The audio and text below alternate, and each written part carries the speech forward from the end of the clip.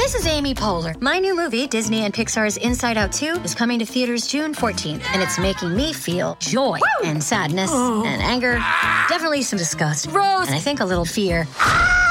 But I'm also feeling these new emotions like anxiety, embarrassment, envy, and ennui. It's what you call the boredom. Okay, that one was weird. It's gonna be the feel everything movie of the summer. Disney and Pixar's Inside Out 2, rated PG, parental guidance suggested. Only in theaters June 14th. Get tickets now. We took it all. We brought them to our land.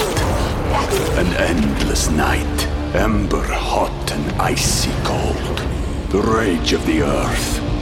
We made this curse. Carved it in the blood on our backs. We did not see. We could not, but she did. And in the end... What will I become? Senua's Saga. Hellblade 2. Play it now with Game Pass.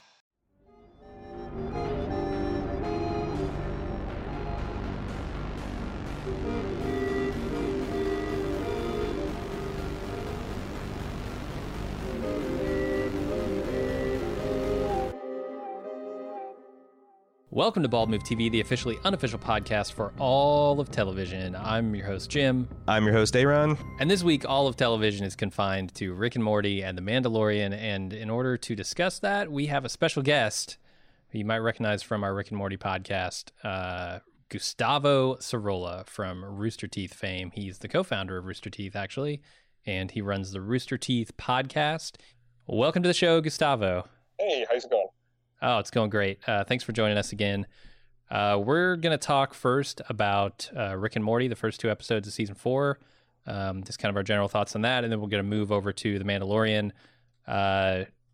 We've done a whole podcast on these two episodes of Rick and Morty. So, Gustavo, what's your feeling on the first two?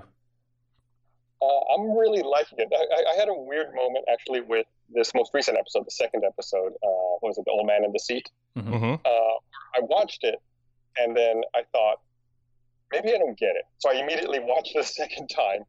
And then after I finished it the second time, I thought, no, it's just really sad. It was a good episode, but I was left strangely sad. I don't know. It left me so sad. I watched it again immediately to make sure I was right. I was like, no, yeah, it's sad. Still sad. Were you expecting something else? Well, it's like a whole episode about taking a dump and about, having peace with that. And then how do you make that into something that makes you feel sad? Like, it just didn't seem like that would be possible. Rick and Morty has its ways of making you feel sad. I remember the episode with that Chaos song at the end with Unity and all that stuff, and it made me feel pretty sad. Oh, yeah. That was also actually I think bummer. One of the thoughts I had after we recorded our podcast was like, one of the things I think that makes this work, and like maybe what Gustavo's getting at, is that this is the most low stakes thing in the world. Like, Rick has a private toilet that someone pooped in. But his response, where he does all the CSI Batman bullshit, he interjects himself into Civil War and changes the course of how that goes. Like this crocodile robot war, who knows what that'll do to the galaxy. He goes through all this stuff, and then, again, keeping in mind this is super low stakes, changes this guy's life for the better, and then plans this epic revenge that doesn't work because the guy's already moved on. Like, he would have never come back to the toilet. He was too busy living his best life because Rick had freed him. Being in the confines of Rick's anal cavity and being in the red baggie of Kool-Aid changed his life forever. So, there's like how... It's kind of like that. You had that stunt Twitter account, Trump criticizes Trump. Where it's like they get tweets of him from 7 years ago. He's talking about Obama and how it applies to his current presidency. Like, Rick criticizes like this. Him sitting on that toilet and having this parade of Rick bullshit around him was himself criticizing himself. Which like ultimate mockery. Like, he freed someone else, but he's unable to free himself, I guess. Yeah, like all the things that he could adequately say about how pathetic and sad this person's life is, it applies to him, and also the fact that he fired this bullet himself. Well, that's the thing. Like, he's the master. He's the ultimate master of his own destiny, right? Yeah. And yet here he is sitting on this throne as the king of shit, being taunted by himself. Like, yeah, Actually, Gustavo, you're totally right. I'm now sad because this paints an entirely just crippling sadness of a painting here with this character Rick. Yeah. Yeah, and it was unexpected. I wasn't sure where that episode was going to end up. And then what was the first? Oh, the first one was the Death Crystals, right? Rick Die, Rick Repeat. Yes. Yeah. That was interesting. I don't know. I guess that opens up bigger questions about, do you really want to know where your life's heading? I mean, that was also a dark episode. It painted a very dark outlook for yourself. If you know where you're going to go, what will you do in the short term to try to reach a long-term goal that you may not fully understand? Mm-hmm. Right, and that's the worst part, is at the end when it turns out to be just a fiction that he's spun in his own head of that death, and he doesn't have the proper context to understand it. And yet, like, there's also what is he talking about when he says in Watchmen, where Wade talks about these squids that are raining from the sky and how they have 30 seconds of life and they spend it all dying. Is Gus up on Watchmen? Oh yeah, I love Watchmen. Okay, I was gonna say. I mean, it's not a huge spoiler, even if you are, but even if you aren't. But yeah, he has that line, and that very much applies, I think, to this episode. Like, Morty spends the 22 minutes of this episode dying, like planning his own death, right? And it turns out to not even be the death that he wanted. So yeah, it's incredibly sad as well. What do you think? It's like the death he wanted, but not in the proper context. Yeah, like the meaning isn't there. Right. It's very hollow. Yeah, and how, like, I feel like the Morty, that stinger is almost like, when you get if you've ever had experience of like narrowly missing a bad traffic accident and like like jolt of adrenaline, like, oh my god, I almost died there. Like his realization that the way that episode went with him bypassing the skinny dipping and saying, hey, we'll probably get together in the 40s, and being weird and creepy because he's following this Death Crystal cult. Like him trying to steer towards the decision that the death that he wanted was actively making him go farther and farther away from the life he actually wanted. Yeah. I thought that was pretty interesting. And also, what did you think of, like, there's some people making some meta-analysis and commentary about, because one of the things Jim and I learned in doing seasons 1 through 3 and going through all the commentaries was there's often a conflict within the writer's room about, like, how crazy should we let episodes get? How much continuity? Like, how important is grounding it to the plot? Also, in the fan base, the people that just want to see Mr. Meeseeks in every season versus the people that want to see the weird, crazy stuff versus the people who want to see Rick making actual kind of, like, changes as a person. And, like, I felt like the last minute or two of this episode was, like, them trying to articulate the harmony that apparently they found. Oh, I just made a Dan Harmon joke. The harmony they found in the writer's room about that. Do you see any of that? I don't know how much you've kept up with, like, Justin and Dan's turmoil about creating Rick and Morty. Yeah, I guess I never. It's weird. When I watch the show, I kind of separate myself from that. Like, I'm aware of that when I'm not watching the show. I read various things online. But when I'm in the show, I kind of treat it like its own universe. I try to kind of ignore that stuff. So I hadn't really connected that or thought about how they're trying to balance all of these different fan expectations. Man, I wish I could do that. I'm envious of being in that position because you're primarily in the video game realm, with your podcasting and commentary. Yeah. So, like, you have the opposite problem. When I sit down to play a video game, I very much do that. I bet you can't do that as much with video games, can you? Not as much. No. Yeah, it's a little more difficult. Speaking of that meta commentary, something else we wondered. Like, in the latest episode, you've got that scene where Beth comes in to save the day on a hang glider. And I feel like in previous seasons of Mr.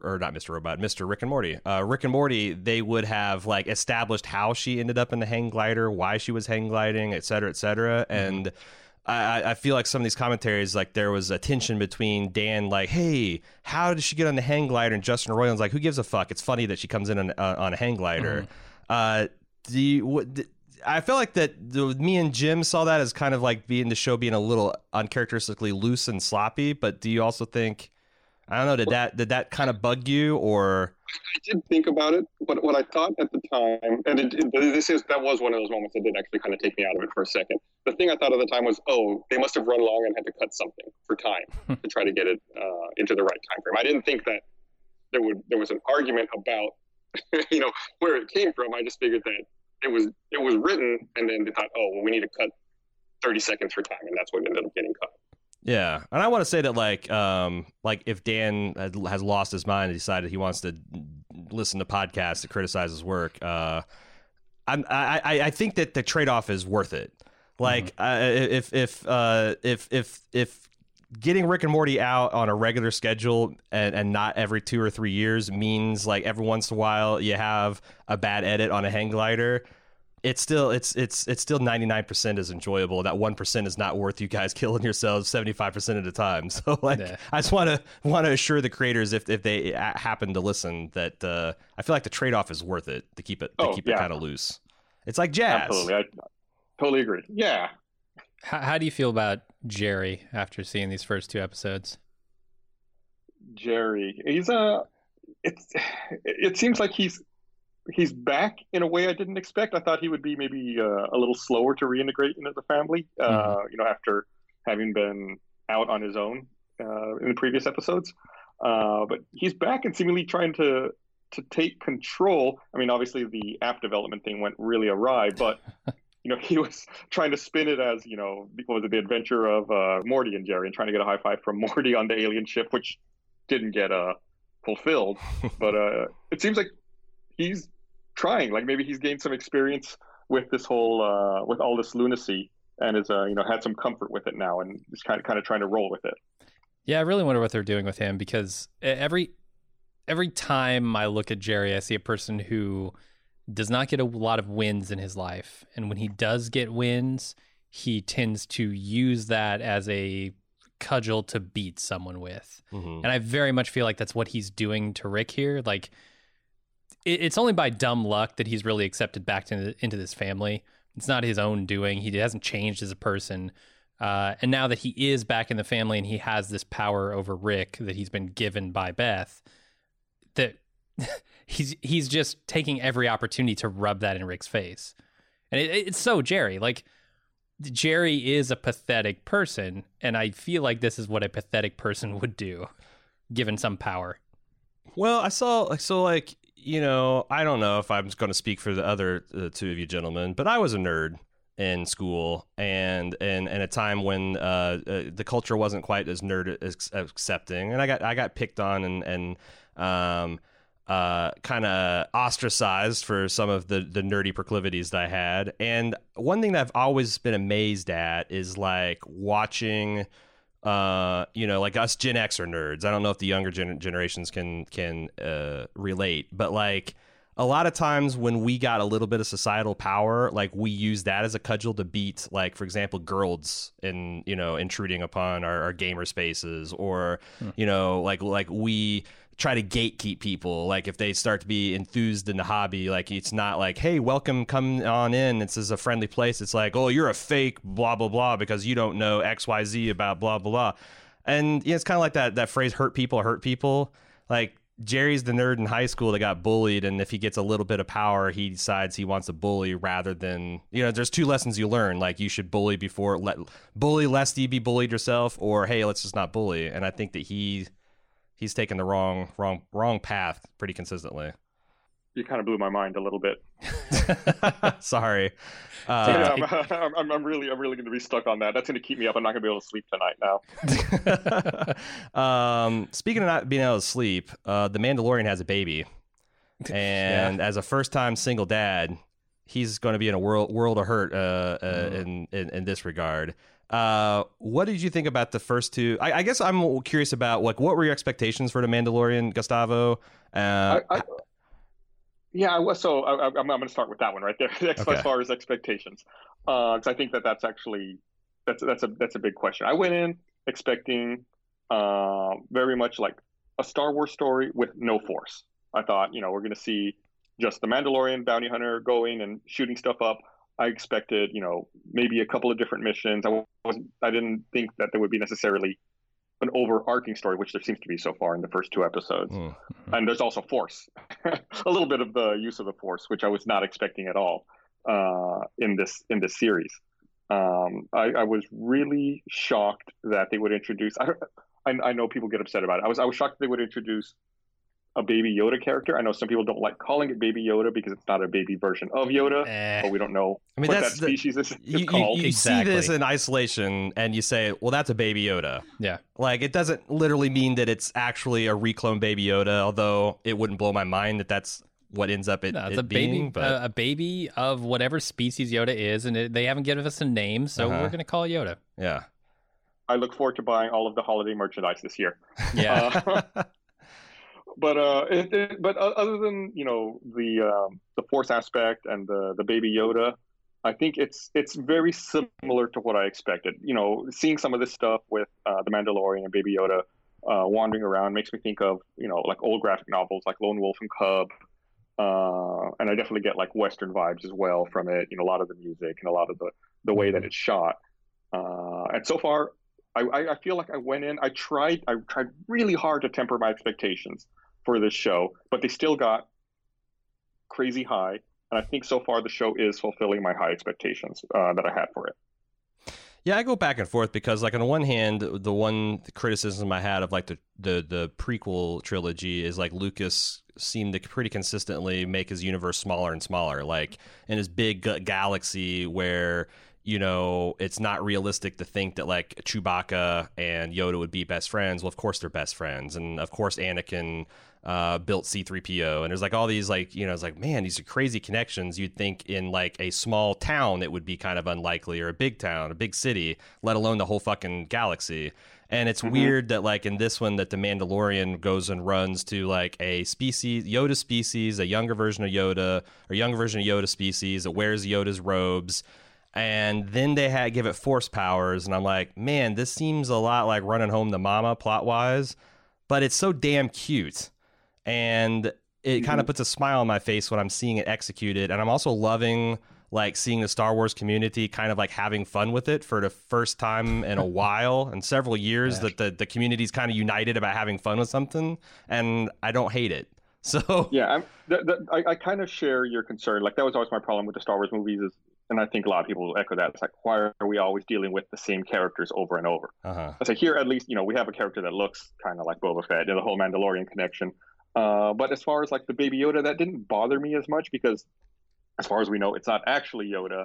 And whatever this creature is, since they are so unique, it would be something of interest to people who hire bounty hunters. So like canonically, I can kind of wrap my head around that. Like, okay, I get it. We're kind of seeing the same character again, but maybe it's a new coat of wax. It's slightly fresh paint on it.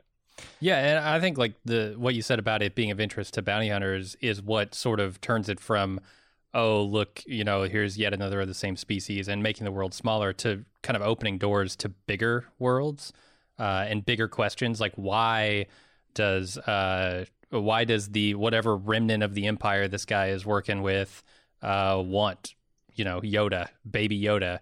The idea that there's a Force user out there that could be co-opted for whatever purposes, right? It kicks open a lot of doors. This is a prequel to the newest Rise of Skywalker, because you're going to find out that the Emperor has downloaded his consciousness into a toddler version of Baby Yoda. Shit. And oh, no. He had to clone the other greatest Force user in the universe to house his vast Force powers, and it's going to be the Emperor's voice coming out of this tight, cute little package. Tight, cute. What the fuck? I sound like that's strike that from the record. No, I didn't describe Baby Yoda as having a tight, cute package. What the fuck? We took it all. We brought them to our land. An endless night, ember hot and icy cold. The rage of the earth. We made this curse.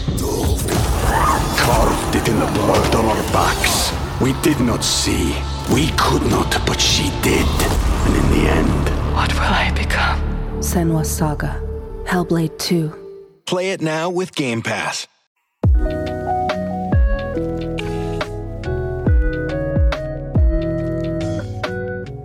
You've been listening to quite a few Bald Move podcasts now, but you're not in the club? Whoo boy, you are missing out. Not only are all of our Premium Club podcast feeds completely ad-free, but we have lots of other great content exclusively for people in the club. There's a weekly lunch with Jim and Aaron where we chat with fans about anything and everything from TV and films, food, fun, life advice, and more. But there's also Off the Clock, our premium podcast where we talk about all the shows we don't have time for on our public feeds.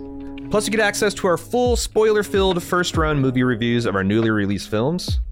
Don't forget Instant Take and Talk podcast, where we give our hot takes and discuss television shows with our fans live and immediately after the episode airs. With mega shows like House of the Dragon coming this summer, we're going to have lots to talk about.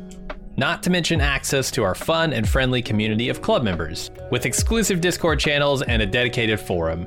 It's one of the best places on the internet to hang out and chat about pop culture. Bottom line, you're helping two regular type guys in the Midwest make the content you like to listen to, which some would say is reward unto itself. Help keep the lights on and the bits flowing at Bald Move. And get some awesome content for yourself. Head to support.baldmove.com to join the club today.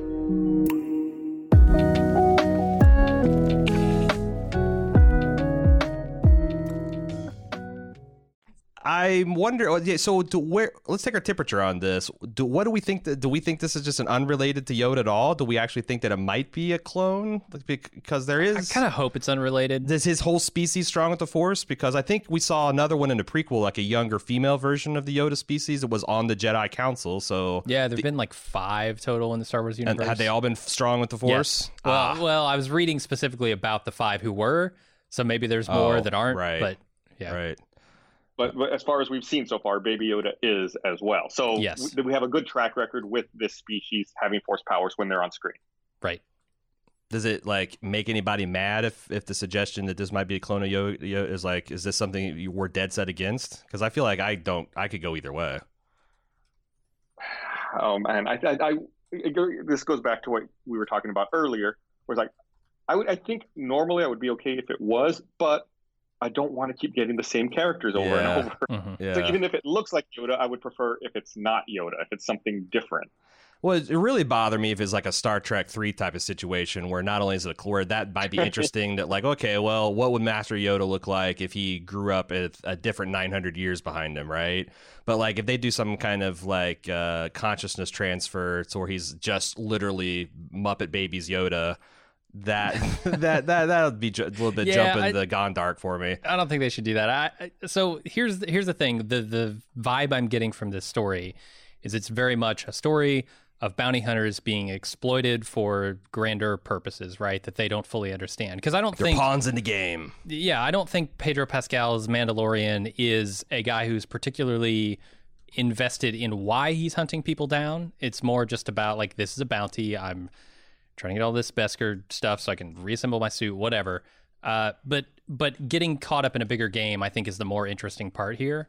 And that to me is where the interest comes in for the Baby Yoda. It's not, oh, is he going to be a Force user? Is he actually a clone of Yoda? None of that stuff is like that interesting to me. It's more about how is this going to, I guess, affect the Mandalorian as a character? Is he going to finally get invested in sort of the bounties that he's chasing?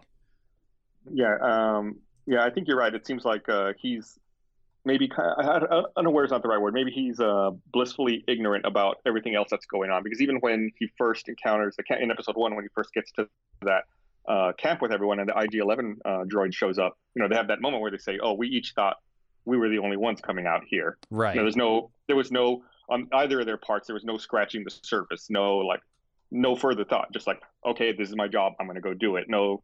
Well, what else might be happening? What are the other machinations that could be occurring behind the scenes here? Right, and for us as an audience, it's a point of intrigue, right? Like, oh, they were both hired for the same job. Why is that? Not only that, but like for cross purposes, like the IG-11 was there to kill it, whereas Boba Fett, or not Boba Fett, the Mandalorian was there to preferentially take it alive, but dead. So I thought that was interesting too. That even within the guild, there's like different bidders with different purposes. Mm-hmm. And by the way, that IG-11 was a little too trigger happy with the self-destruct sequence. Yeah, a little bit. It was that might be my. It's a weird quip to have, but that's probably my biggest quip from the first episode. Was this like, okay, that was a funny joke, and then they just kept hitting it over and over. It's like, okay, I get it. He's constantly trying to blow himself up. Yeah, that's where this though. I think this is also a pretty young adult, and you know some things that it's like I've been playing Horizon Zero Dawn. I know I'm late to the party, but like I think it's a great game. It's a great story, but holy shit, do they belabor the plot sometimes because. You know, a 12-year-old playing this game who's being, you know, like AI run amok has not been something they've seen half 100 times. They have to be able to understand what's happening, and I feel like some of this stuff is like it's funny and repetition's funny, and the kid, it's you know, I feel you on that, and I'm like, well, it's like if it does, is it going to land for the 12-year-olds because it's got to land for both the 43 and the 12-year-olds as well. Yeah, I guess that's true. It's a big age range, a big age gap you're dealing with there. Do you think that we'll ever see Pedro take off the helmet? You know, it's funny. I was watching this episode the other day. I was watching episode 2 with my wife, and we finished the episode. Oh, actually, it was the scene where he's fighting that monster. Was it the Mudhorn? He's fighting that monster, trying to get the egg, and you know he's being dragged through the mud and you know being beat up. My wife turned to me and said, "Do you think Pedro Pascal's actually in that costume?" That's my follow-up, yeah. Doesn't need to be. I thought for a second, I said, I guess he doesn't have to be, but I kind of imagine he's in there the whole time. So I hope he takes it off just so we can see that he's actually in there. Yeah, because like most of I mean, surely he's not doing all of his own stunts. So even if you say like, well, it's Pedro except for when he's actually getting like thrown around and stuff, that's still like half the time not Pedro. Yeah. Right. That fight was really cool. I love that though. Yeah.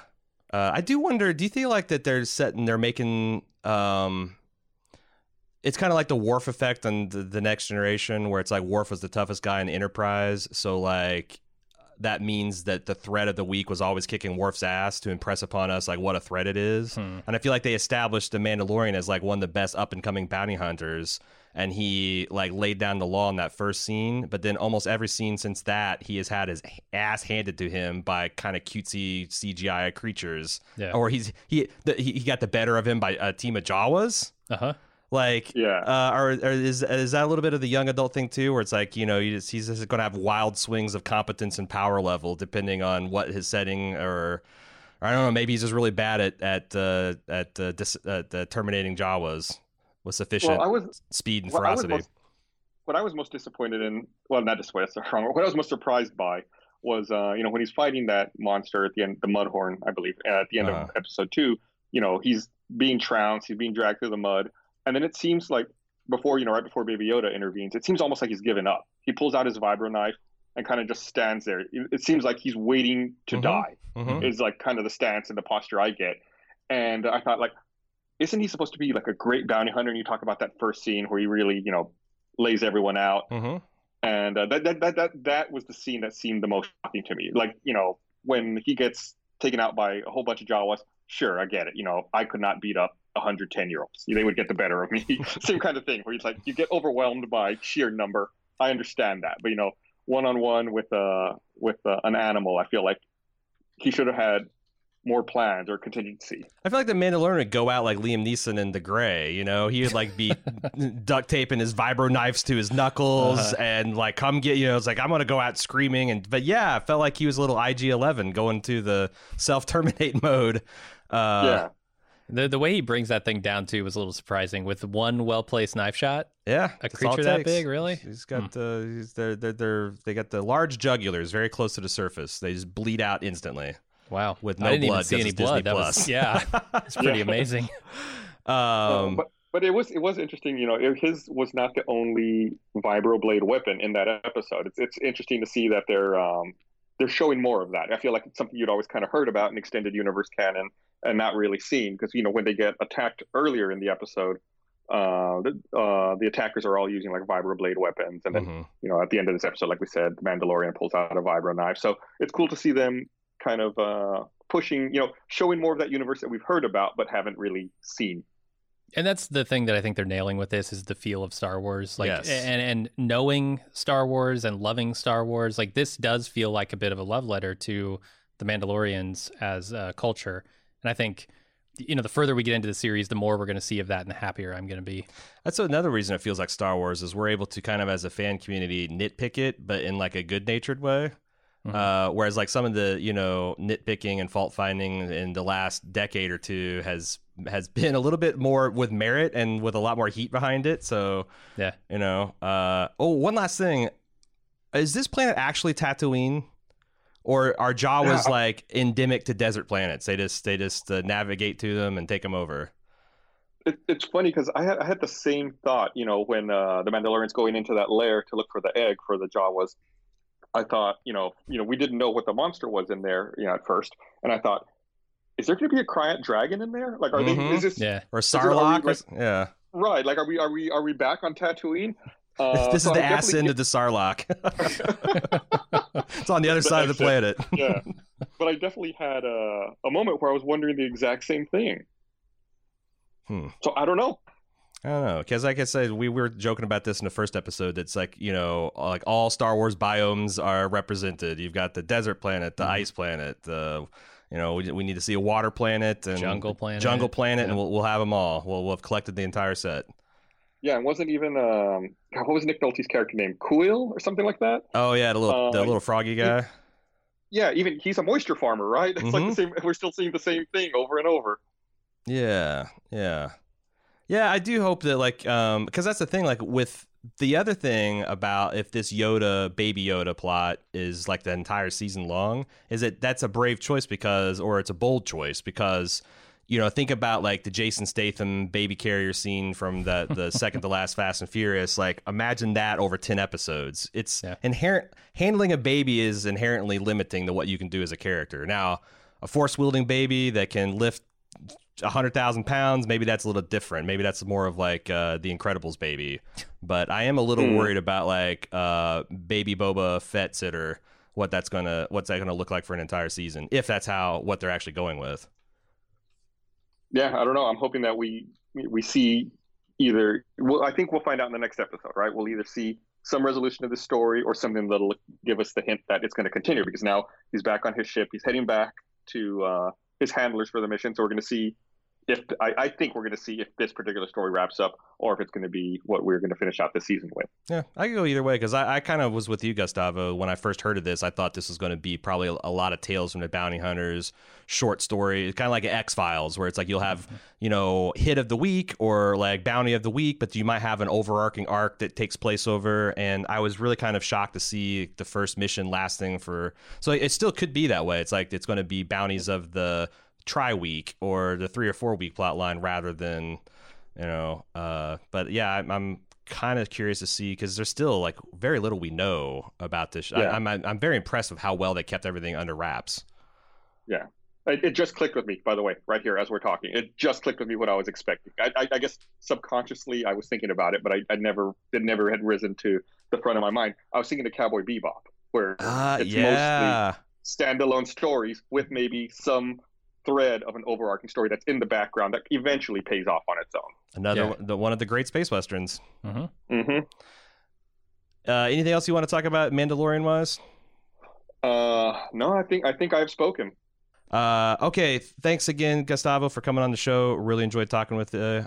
Maybe we can check in later on when we get a little bit more clarity on what's going on with the Mandalorian or any other sci-fi topics you want to hit us up on. Just let us know. Yeah, please. I'm always happy to talk. I love all the stuff. All right, cool. Well, I'll talk to you later. All right, thanks for having me. That's it for our conversation with Gustavo. Thanks again for being here, Gustavo. If you want to find more of his stuff, you can do so at roosterteeth.com, where you can check out his podcast on your favorite podcast app by searching for the Rooster Teeth Podcast. Thanks, everybody, for listening. We'll be back next week with more stuff. Until then, I'm Jim. And I'm Aaron. See ya.